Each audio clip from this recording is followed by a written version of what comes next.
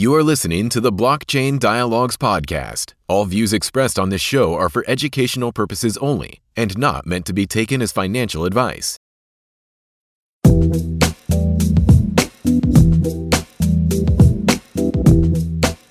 Hello and welcome to another episode of the Blockchain Dialogues podcast with your hosts Krishna and Nikhil.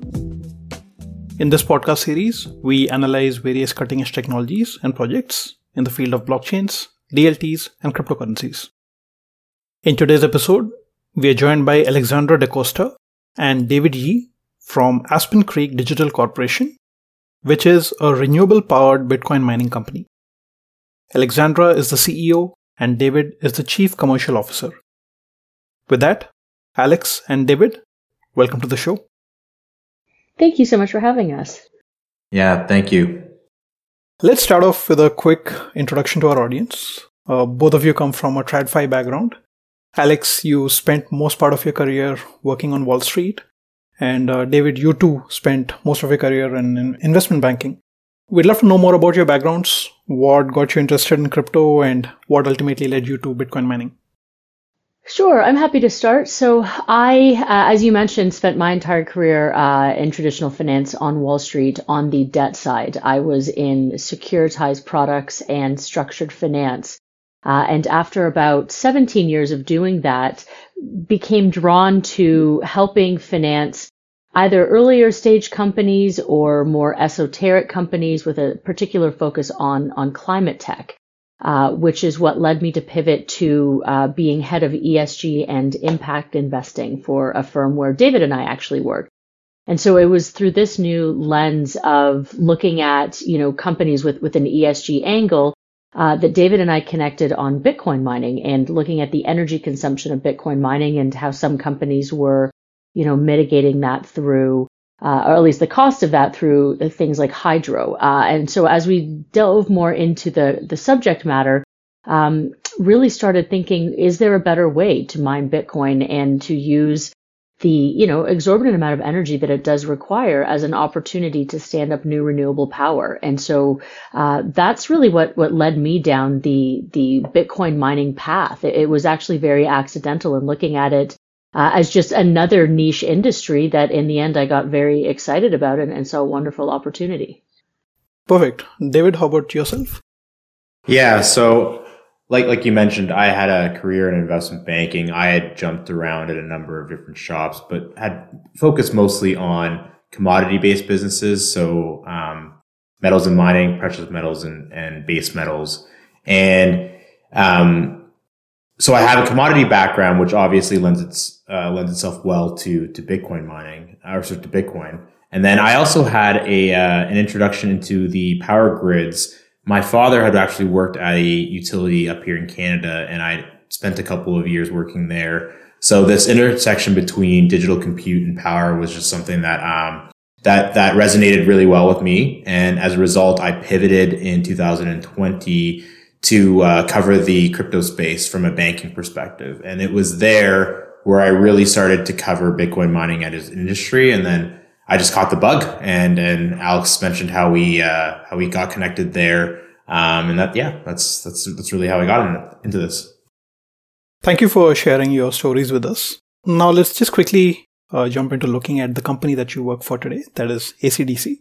When I think of Acdc, three words come to my mind, energy, mining, and computing. You mentioned the cross-section of energy and computing, right? So could you break down for our audience what Acdc is and what it does as a company? Sure. Yeah, Aspen Creek Digital Corporation, and obviously we like that name because we love the acronym Acdc, and we get a lot of compliments for that one. But we are a vertically integrated compute infrastructure company that partners with renewable power developers to catalyze new power generation with, I guess in the first instance, Bitcoin mining as the off-taker. We're obviously looking at other potential use cases of that power as well, but in the first instance, we're definitely focused on Bitcoin mining as an industry. And so that's what we do. We build the data centers, and we use those assets as an opportunity to bring new power online. To date, we have built 2 projects. So the first one is a 6 megawatt data center that is co-located behind the meter with a 10 megawatt solar farm in Colorado. And our second facility, which came online at the end of last year, is a 30 megawatt data center that's co-located behind the meter with an 87 megawatt solar farm. In every case, the power generation are assets that would not be stood up without us. And that's really key to our business model, is that we are bringing on net new generation in excess of the power requirements for our data center. And we believe that that is adding a net benefit to communities, to the grid as a whole. And that's part of our mission. Could you just quickly for our audience clarify what co-location is? You mentioned it. Yeah. So co-location, meaning that we are building and locating the data centers directly on site with power generation. And so there is no transmission that is required to take that power from where it was generated over to the data center itself. And so we locate those next to the power generation. So that happens what we call behind the meter. In every instance, we're connected to the grid, so that our additional power generation can go towards the grid, but also to allow us to be able to pull on power outside of the solar shape or wind shape, because obviously those are intermittent power generation sources.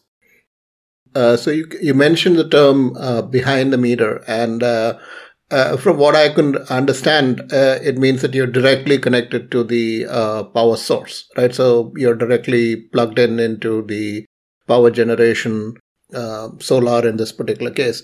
Does it also imply that you're not actually paying for it, or is this there is a different kind of arrangement from what you have when you have to, when you supply energy to the grid, for example?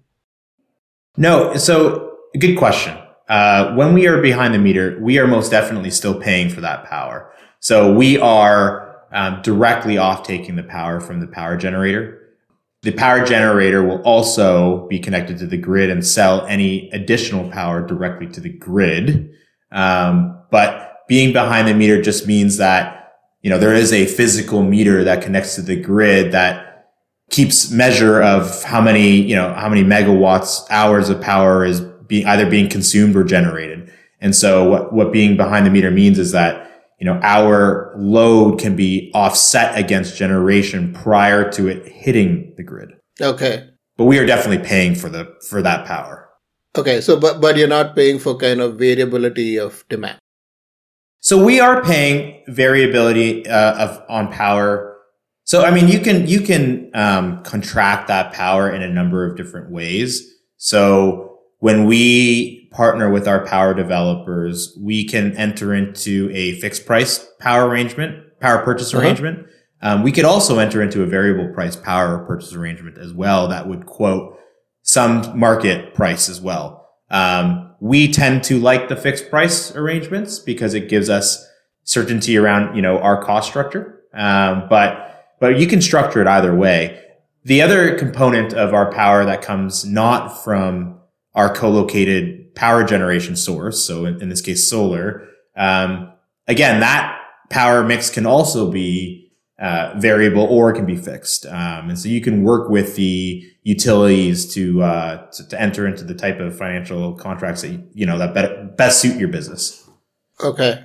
So I guess, before we jump in to take a closer look at Acdc and how the company operates, we also want to have a quick discussion around the larger picture and the history of Bitcoin mining itself. So, of course, we know that Bitcoin was the very first blockchain. It used proof of work mining as its consensus mechanism.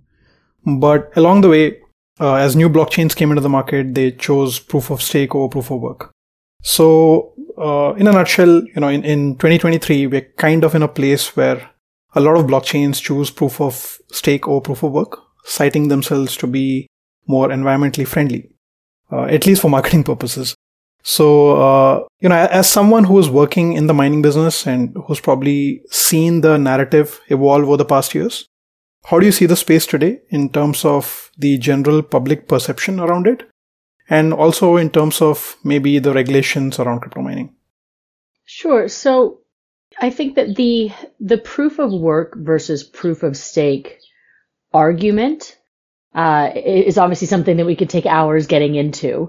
I think that there's kind of two ways to answer it. There's, in response to your how does the general public feel about it? And I think that there we have to make a few assumptions about the general public and maybe regulators' understanding of what proof of work is versus proof of stake. And can they really be interchangeable? Can you really move from proof of work to proof of stake?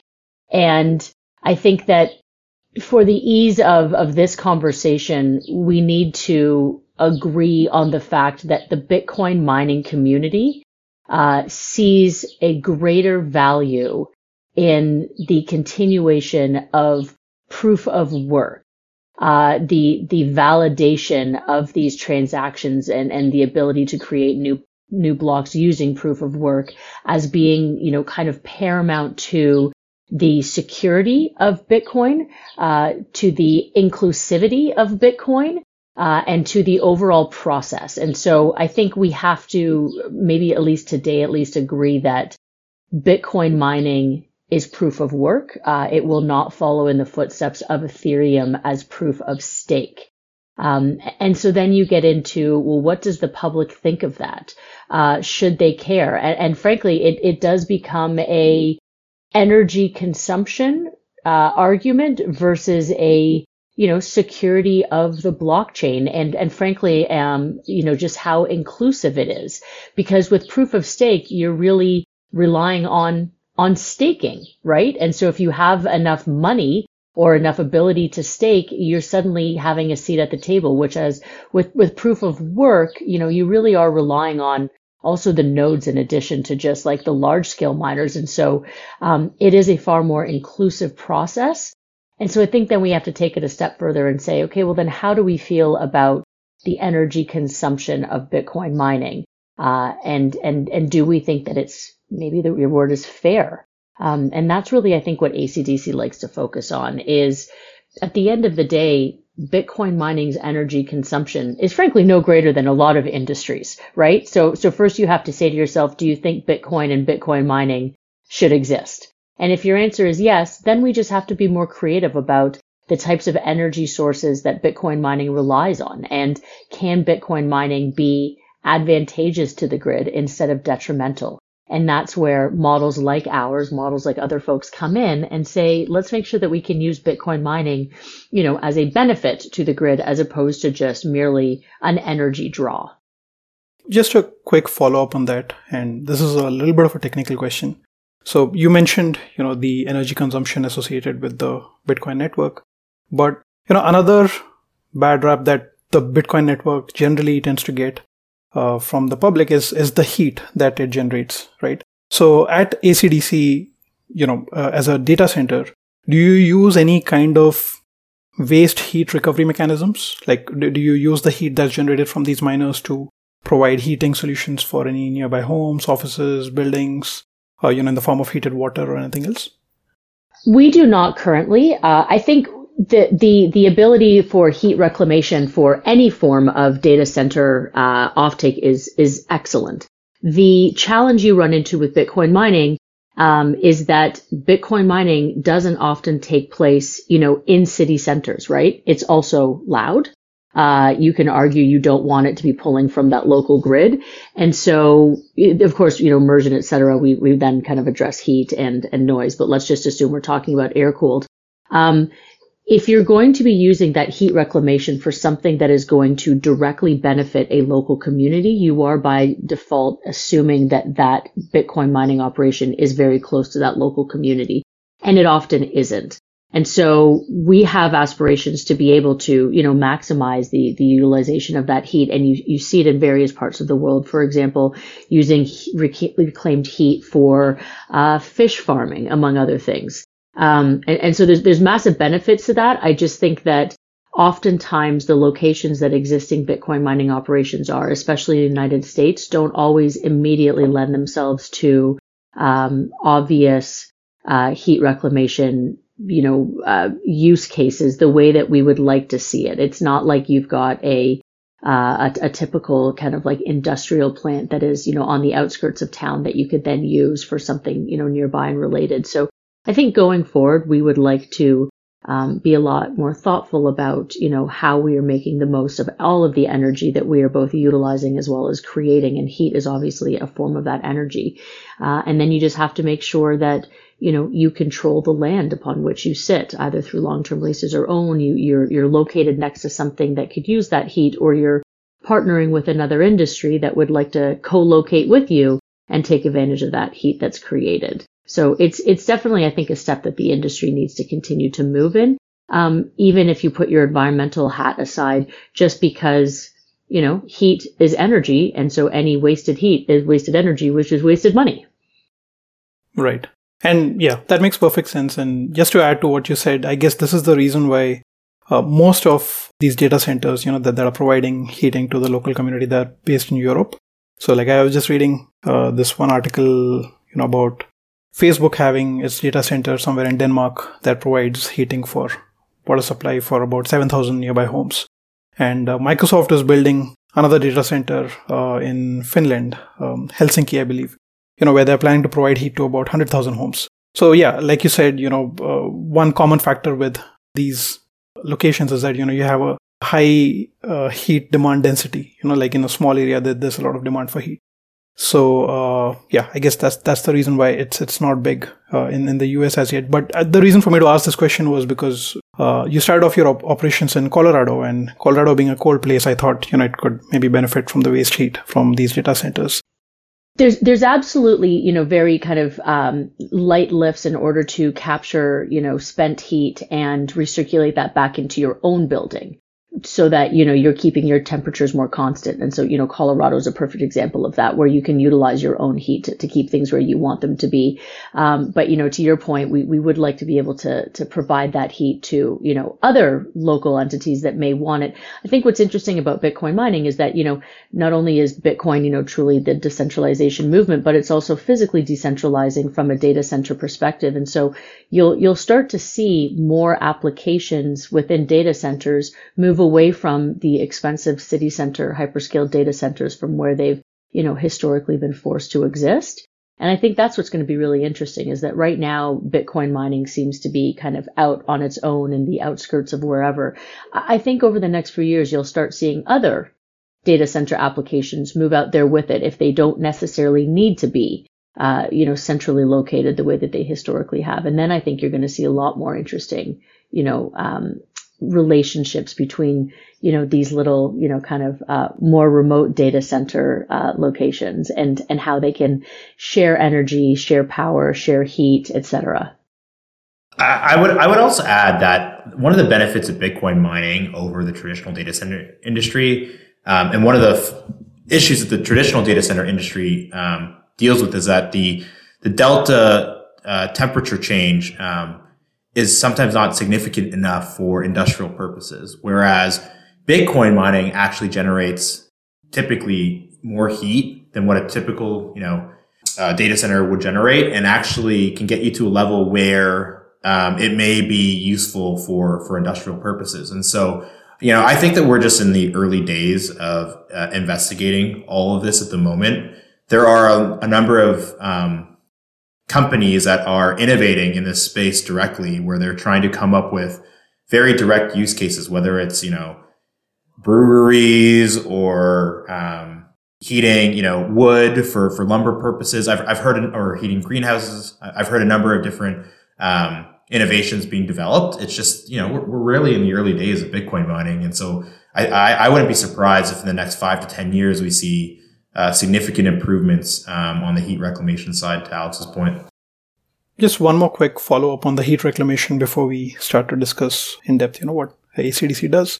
A couple of years back, I think, I read this news story about a Russian company setting up crypto mining facility somewhere in Siberia because it would considerably lower their cooling costs, for these mining facilities.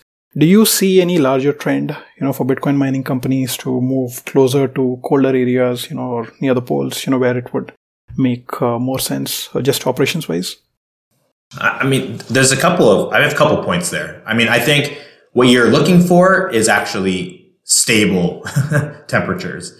And so working in cold environments is actually also, it poses completely different challenges to the actual operations itself as well. We have to keep in mind, there are really only so many form factors of what Bitcoin mining ASICs currently look like today. And they are somewhat temperamental and don't really enjoy drastic changes in temperature. So if you want to locate in somewhere like Siberia, you're going to have to get your heat recirculation done extremely well when the temperatures are dropping 20, 30 degrees overnight potentially, right? And not to mention, if you want to participate in any type of demand response, well, what happens when your miners are turned off and they're not generating heat to recirculate anymore, and you want to turn those miners back on? So being in a cold environment is actually sometimes a very difficult environment to be operating in. But to your point, these miners get very hot. You need them to be cooled. And so sometimes operating in a colder environment can be a really good start. And not to mention, in Siberia, you also need to be near a suitable power source, right? So I would imagine something like a nuclear plant or something would probably be a reason to host it in Siberia. So just to kind of move into the ACDC structure of the company, I found it quite interesting. The way I could understand it essentially is that the primary asset or the primary thing that the ACDC company basically focuses on is the data center. And you have partners that help you or that you work very closely with to build the solar farm and the power generation. And I think Birch Creek was the name of one of the partners that you were using. And you also have partnerships with Bitcoin mining operations like Compass Mining and a couple of others. Galaxy Digital, I think, was the other name I heard, where you basically do hosting for them. So I was kind of trying to figure out, maybe you touched upon this a little bit, I think, when you discussed, what could be potential future workloads. I wanted to kind of understand why you picked Bitcoin mining. So if you step back and look at the company as a whole, you're essentially a data center business. The USP basically is you have your own captive power generation. So you have solar plants that you can directly plug into. And so you have this nice combination of a power generation source and a data center for drawing that power. So you have a consumer or a customer for your power generation source readily available. But why did you choose mining as your workload when you could have maybe taken up pretty much any kind of computing workload, right? So Bitcoin mining is a very forgivable load. Bitcoin mining can be turned on and off with no interruption to the process other than obviously the, lost opportunity cost of physically mining Bitcoin. And so when you think about what we are trying to do, which is to reimagine the data center as a bidirectional node of power on the grid and to develop a consumer of the power we are generating that is forgiving to the intermittency of renewable power and is also willing to be this flexible load, right? It is willing to be turned on and off with no lost work. Bitcoin mining is a perfect candidate for that. It is also, one of the lighter lifts in terms of standing up a data center. If you look at standing up a typical hyperscale data center, for example, you're looking at $10 to $12 million plus per megawatt. If you're looking at Bitcoin mining, you're well under $1 million. And so, if your sole purpose is let's find a way to stand up new renewable power, then first and foremost, you need to make sure that the load, the consumer of power that is interfacing with that renewable power is willing to be interrupted. And not just because the sun only shines during the day or the wind only blows sometimes, but that the beauty of working with the grid is that, especially in places like Texas or Colorado, is that sometimes the grid needs us to turn off because they need that power elsewhere and they will pay us to do so. And so you really want a consumer of power, a load that is willing to be turned off. Hyperscale data centers are not willing to be turned off. In fact, the reason they're so expensive is because of the redundancy built in. So no matter what power source you have, you've always got backup power. And so that's, kind of defeating the purpose of what we're trying to do, which is to say, let's find something that's more flexible. Bitcoin mining was also just a great first kind of application of this concept of the data center as a flexible load, and definitely will not be the last, but it was definitely a great first step in trying to rethink how a data center really behaves on the grid. Wow, that's so fascinating, Alex. I mean, so yeah, now that I think about it, yeah, it is the ideal interruptible load, is it? But because you basically the opportunity cost is basically the cost of the mining puzzle. And if you miss this puzzle 10 minutes down the line, you get another puzzle to mine.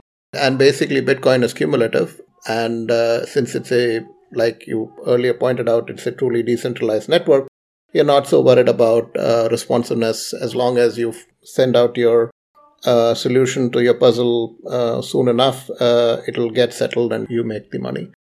So that's a great insight. And but I was also just then quite curious. So does it mean that right now you are directly, when you say you're directly connected to your solar power source, you don't have any buffer, you don't have any battery, you don't have any kind of electrical buffer in between to smooth out the load? Or are you saying intermittent because, like you said, the sun doesn't shine everyone, so you're basically switching off your load during the night, for example?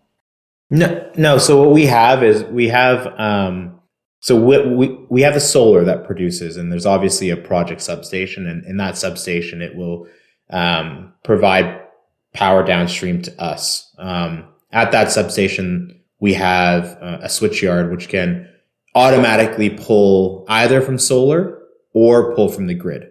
And so when solar is shining, or solar is producing power, we'll obviously pull from solar. And when it is not producing, we'll pull from the grid. But we have that all set up so that it happens seamlessly and doesn't affect our operations. Okay, so then you don't really need an intermittent load, do you? No. From an operations perspective, theoretically, we could draw from the grid all the time. But for anyone that is consuming power, the name of the game is controlling your own power and getting access to cheap long-term power.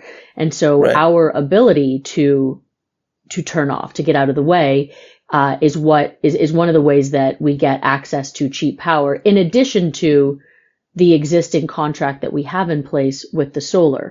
There are just going to be moments when, even if the sun is shining, power prices are incredibly high. And so we can do one of two things. We can mine Bitcoin cheaper than anyone else can because we're drawing from our solar, or we could choose to turn off and sell to the grid at a higher price. And that's what the grid wants you to do. The grid wants you to not draw on their power when the grid is strained. And so by drawing on our solar, we do that. And by selling not only the power that we would be consuming from the grid, but most importantly, turning ourselves off and selling the entirety of that solar production to the grid. That's where we are extremely additive. There's obviously an economic incentive for us to do so, but that's also why the grid wants to see us there, is because when we turn off, we're not just giving back our allotted power, we're giving them brand new power that typically is never on the grid, and that really helps to smooth out, those peaks in particularly in the Texas power market. So what you're talking about is more than just the peaks and loads in terms of the actual availability of power. It's also the economic smoothing out of it, right? You're almost like it's almost like a control system. You're kind of dampening the large fluctuations that might be there in terms of pricing by being this particular passive cost that you can soak up some of the cost in when it's cheap and get out of the way when it becomes expensive, so you provide more power for the rest of the community, so to speak. Exactly. Yeah, that's an extremely Wow, that's a sophisticated system. Wow. I'm curious. Is this completely automated, or is it something where you guys are is that the job that you guys do? Is that daily look at the spreadsheets and figure out when to switch off and switch on? No, it can be automated. It is automated, but I would say no matter how automated something can be, you're only as good as your ability to truly understand that risk. And I think that there's really no substitute for having, our management team at the helm, regardless of the ability to physically, automate the process or not, because, the conditions under which you would like to curtail 1 week may not be the conditions under which you would like to curtail a following week. And so we like to always keep a really close eye on it. But yes, the software that we use allows it all to be automated, if that's the approach you would like to take. So just to kind of move a little bit further, so how does that work with your clients, right? Do you have a special arrangement with Compass Mining that lets them know that, hey, because if I'm not mistaken, Compass Mining itself is also in turn hosting mining for other clients or customers, correct? Yeah, so we have to think very carefully around how we enter into our hosting contracts with our customers to make sure that we have the embedded flexibility for us to be able to have more of an intermittent load and provide some of that power back to the grid. So we are in our service level agreements. We do not ever say that we are going to provide 99.999% uptime like a tier 1 data center. It's very explicit that we will provide something lower than that. And so our customers are fully understanding of what our business model is like. And that, by the way, is how we can deliver the lower cost charge to them, right? Because for us to be able to flex our power ultimately brings down our power costs, which will ultimately bring down theirs. Right. And you'd also mentioned, I think, that you do some amount of self-mining as well. But even though the main majority of the stuff is hosted, I'm actually curious as to the mix and as to why you do self-mining. Is it just more of a kind of like a opportunity, make money? You want to kind of participate in Bitcoin directly, or is it something else?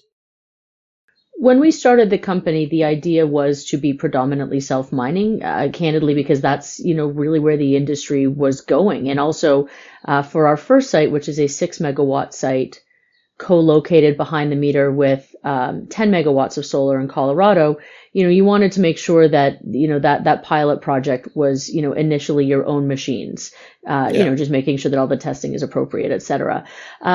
As our evolution occurred and as the market really, did what the market felt like doing last year, a few things happened. First of all, there were a lot of our peers who had secured tens of thousands of machines stateside, but didn't have anywhere to put them. And so, and at the same time, the desire to raise, the amount of capital that it requires to do 100% of self-mining in last year's market was really frustrating. And so we took a look at it and said, my goodness, we're the folks that actually have the infrastructure.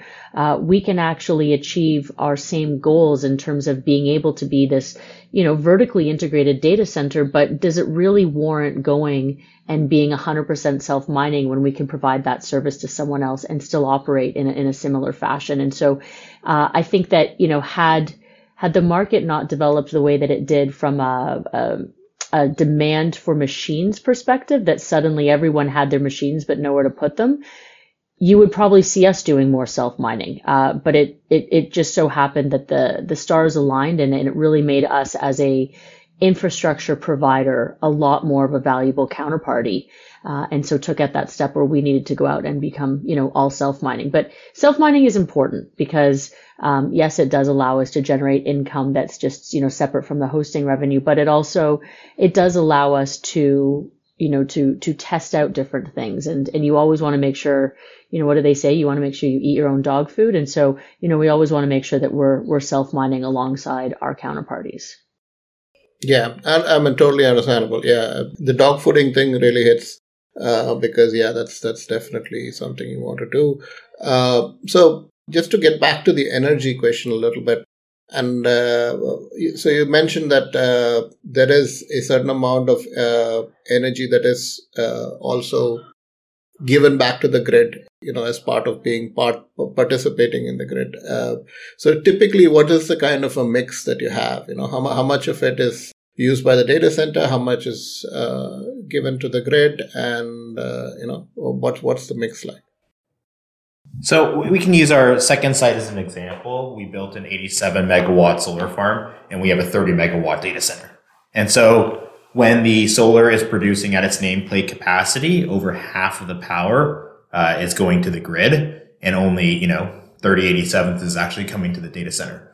And to Alex's point earlier, we can actually make that. We can actually provide not only the power that's over and above our use, but we can provide the full amount to the grid as well. So I'm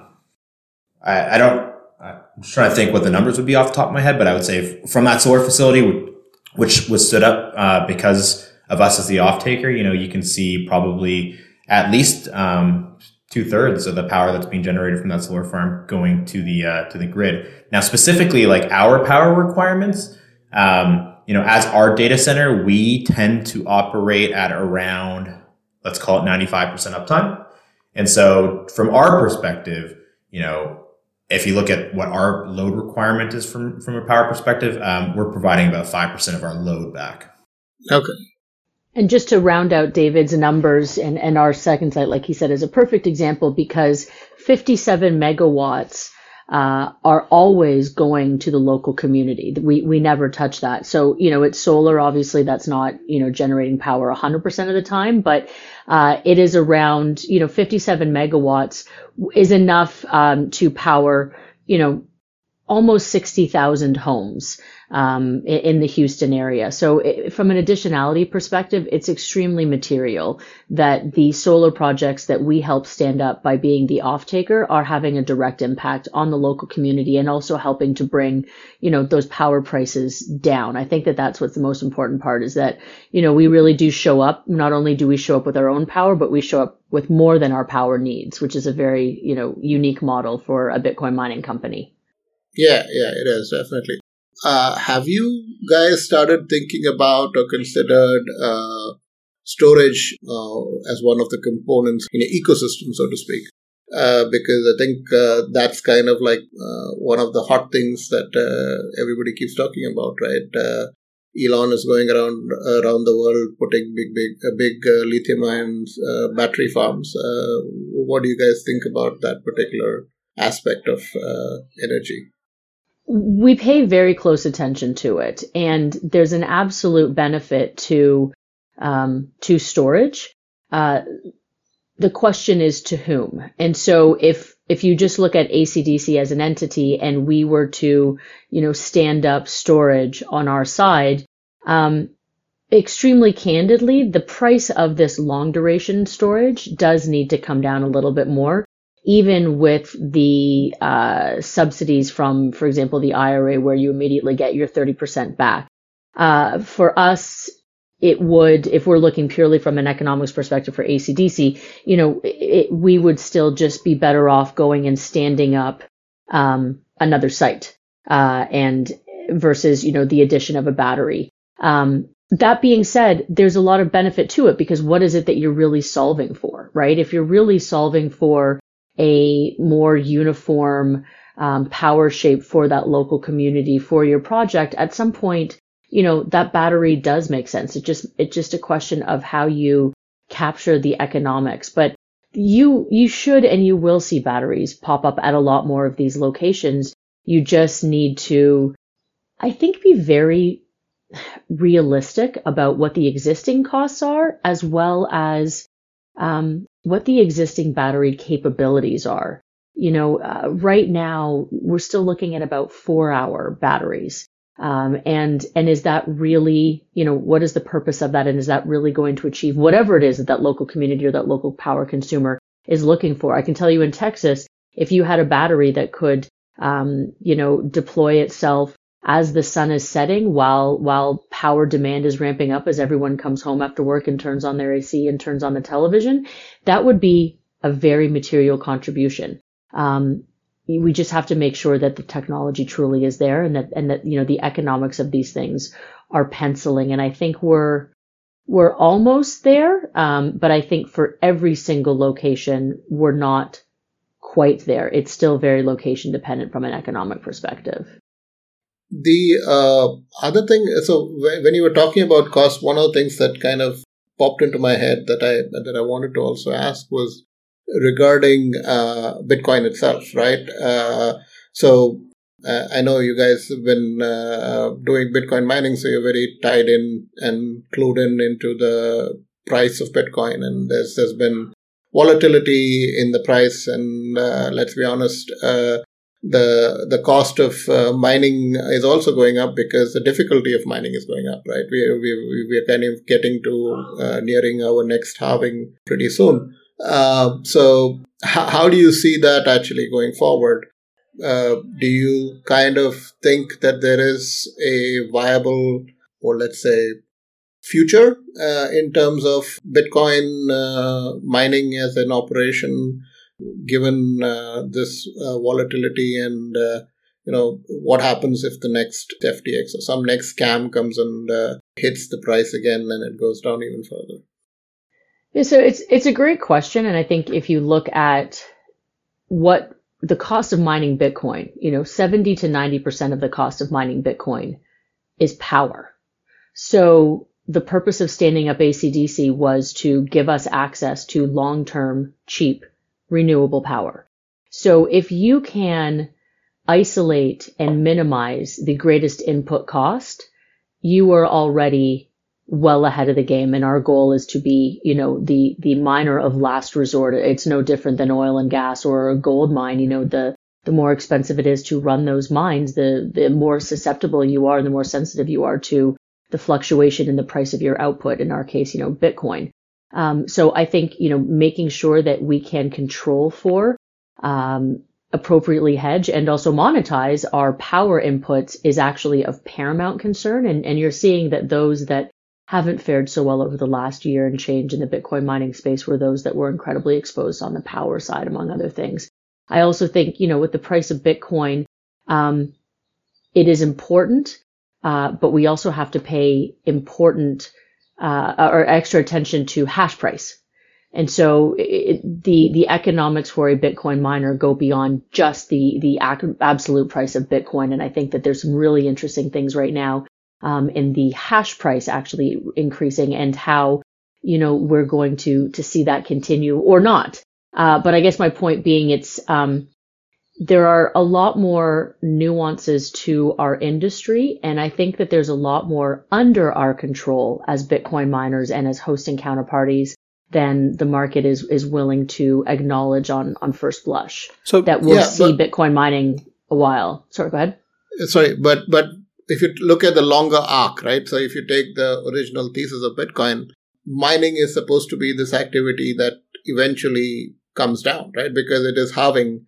It's an exponential halving of your reward. And at some point, that reward is going to be very small and not economical for doing that. And that particular thing gets accelerated every time there is volatility and price of a Bitcoin goes down, because after every halving, you're not getting as many bootcamps as what you were before. So you're kind of depending or hoping on the price going up, isn't it? Yeah. So I mean, to Alex's point, right? What we focus on is the hash price, and the hash price is a reflection of Bitcoin mining or Bitcoin's price, which is obviously volatile, but also the hash rate of the network. And so as the Bitcoin price, goes up and down, obviously hash rate should be highly correlated to that. But to your question around specifically, like what incentive do miners have to continue to operate as the security consensus mechanism for Bitcoin in general? Well, a couple of things. One, the price of Bitcoin over time has still significant room for improvement. And so even through the prior halvings, the net mining rewards have continually gone up year over year, right? And so the Bitcoin price has gone up by more than 2x every 4 years, right? And we expect that trend to continue for the foreseeable future. Just given, I don't want to get into the details here, but like if you could use a number of different methods to arrive at what you believe the Bitcoin price to be, as long as it doubles every 4 years, because it is, arguably the only truly scarce asset that we have ever been able to conceive on this planet. That is not unrealistic. And then further to that, what we're seeing here are additional use cases for Bitcoin, Bitcoin's blockchain, from a kind of transaction perspective. And I think what Alex was alluding to earlier was that, even this is a highly topical point here because of the recent increase in price of the BRC20 token and what that's done to transaction fees. And so, this week we had a block where fees to the miner were actually in excess of the block reward. And so the block reward to miners gets halved every 4 years, what we expect to happen over time is for the fees to increase as well to offset some of the losses on the block rewards. But have you been seeing that? Is that? This is just a curiosity question because I don't follow it that closely. But it's nice. That's great that the fees are going up and it's become more than the reward. That was interesting to me. Yeah, this is something that's happened, fairly recently. And like I said, this week we had blocks where the fees were in excess of the block reward. Awesome. So it is a very positive development for not only Bitcoin miners, but the Bitcoin network in general, right? We all believe that it's going to be used as a potential, reserve currency, but it's proving to have use cases over and above that as well. Right. Just a quick question over there, at least in terms of, you talked about use cases. Do you have any kind of thoughts, or do you want to kind of share something about how ACDC looks at your future, what your roadmap as a company going forward is? Is it going to be Bitcoin mining for the foreseeable future, or do you have ideas about what could be other loads that you could take on? Anything that you might be willing to share with us? Just to kind of piggyback on that, some of the proof of work coins that still are there in the crypto market, I believe they are privacy focused. Do you see that as a regulatory problem, to enter that market, or how do you see that? So if you go back to, why ACDC exists, right? It's as I mentioned, to enable the data center to be this flexible node of power on the grid, and it's to help stand up new renewable power. We have a power pipeline that we will be party to developing that is over 3 gigawatts over the next few years. So, we're only, we're live on 97 megawatts of that. Our third site is behind the meter with another 200 megawatts of solar, which is up. But you can imagine we have a lot of wood to chop ahead of us. And so what we want to do is make sure that we can help stand up that new power, as quickly and, as proficiently as possible. Bitcoin mining is still the best way to do that. And so that's where you will see us focus. I think, honestly, trying to get into other proof of work coins, frankly, other coins in general, we're going to leave that to other folks. Our deepest belief and our deepest comfort is in Bitcoin mining. But that being said, there are other applications that can coexist within a Bitcoin mining facility that may be able to use additional power when needed, that may be really complementary to this load. So we're definitely keeping our eyes open. And I would say even in the last year, you're really starting to see, other, kind of microgrid applications, other ways that are equally as flexible and as forgiving as Bitcoin mining. And we do want to explore that, but I would say, and maybe David has a different opinion, but what we're not in the business of is kind of trying to jump on any new coin bandwagon. I think we've all seen the pitfalls of that. And I think what you will see us is stay very close to, the blockchain fundamentals, or partnering with people in this space who have really deep expertise, in the extension of that. I think that's maybe the biggest lesson that we've all learned is not to be distracted by shiny new things. And especially when it comes down to, the technical aspects and the financial aspects, make sure that you're partnering with people that have a really deep understanding of their corner of the industry, or don't try to do it yourself. And so whatever it is, you'll see us partnering with guys that know what they're doing, and making sure that if we're going to do something new, it's with the right people. That's awesome. Actually, I think I just looked at the time. We've been chatting for almost an hour now. And I also wanted to put forward my thanks to Alex and David for this great conversation. It's something that, both KK and I were excited about. It's not something that we usually explore. And frankly, this juxtaposition between energy and data centers and mining, it seems like a winner, and I'm looking forward to seeing, like you said, you chopping down more of the forests, chopping down more of the wood, as you said, and creating more renewable energy for us as a whole. And I just want to quickly throw in my 2 cents as well. From the macro perspective, there's a lot going on in the world of crypto. From the perspective of public adoption, real-world applications being built on it, to possible regulations for the industry as a whole, right? And we kind of see Bitcoin mining is still at the heart of the success of crypto as a whole. So yeah, we are really glad to have had the opportunity to speak with you. I thought this was a great conversation. And once again, we want to thank you for your time, and we wish your team all the best. Thank you for having us. This was such a pleasure. Thank you so much, guys. Once again, that was Alexandra Dacosta and David Yee from Aspen Creek Digital Corporation. You can subscribe to this podcast on iTunes, Google Podcasts, Amazon Music, and Spotify. Also, you can learn more about us at bcdialogues.com. Thanks again for joining. See you next time.